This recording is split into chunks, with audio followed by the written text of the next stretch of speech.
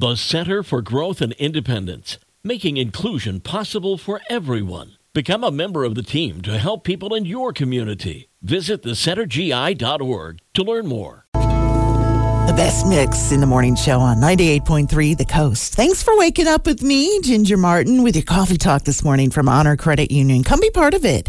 If you are headed into the office today, are you giving your coworkers any little gifts? You know, I used to give out homemade ginger snap cookies. And the coworker, they loved them. But some of the little gifts that I received from coworkers, fun socks, little lip balms and hand lotions, box of candy, mittens, fun stuff like that. But I was just reading an article about how some people re-gift things to their coworkers that maybe they got as a gift but didn't want or like. Like a book on how to be better at your job. That's just mean. It's funny, but it's mean. A 4-pack of Irish Spring soap. It's hilarious.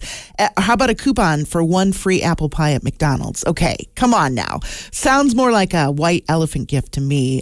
Sometimes not giving a gift at all might be a little bit better than something lame for your coworkers, right?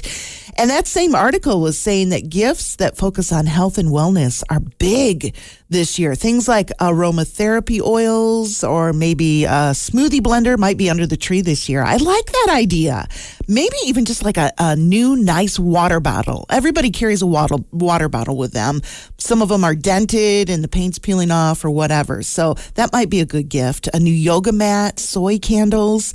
Today's probably your last day to head out and grab some of those items if you still need those gifts. And you know, I'm just going to plant this little idea in your head that the drugstore might be a good place to shop to find some of those last-minute gifts today. Gingerbread house kits, hot chocolate bombs, popcorn tins. You can find water bottles there, too, at the drugstore.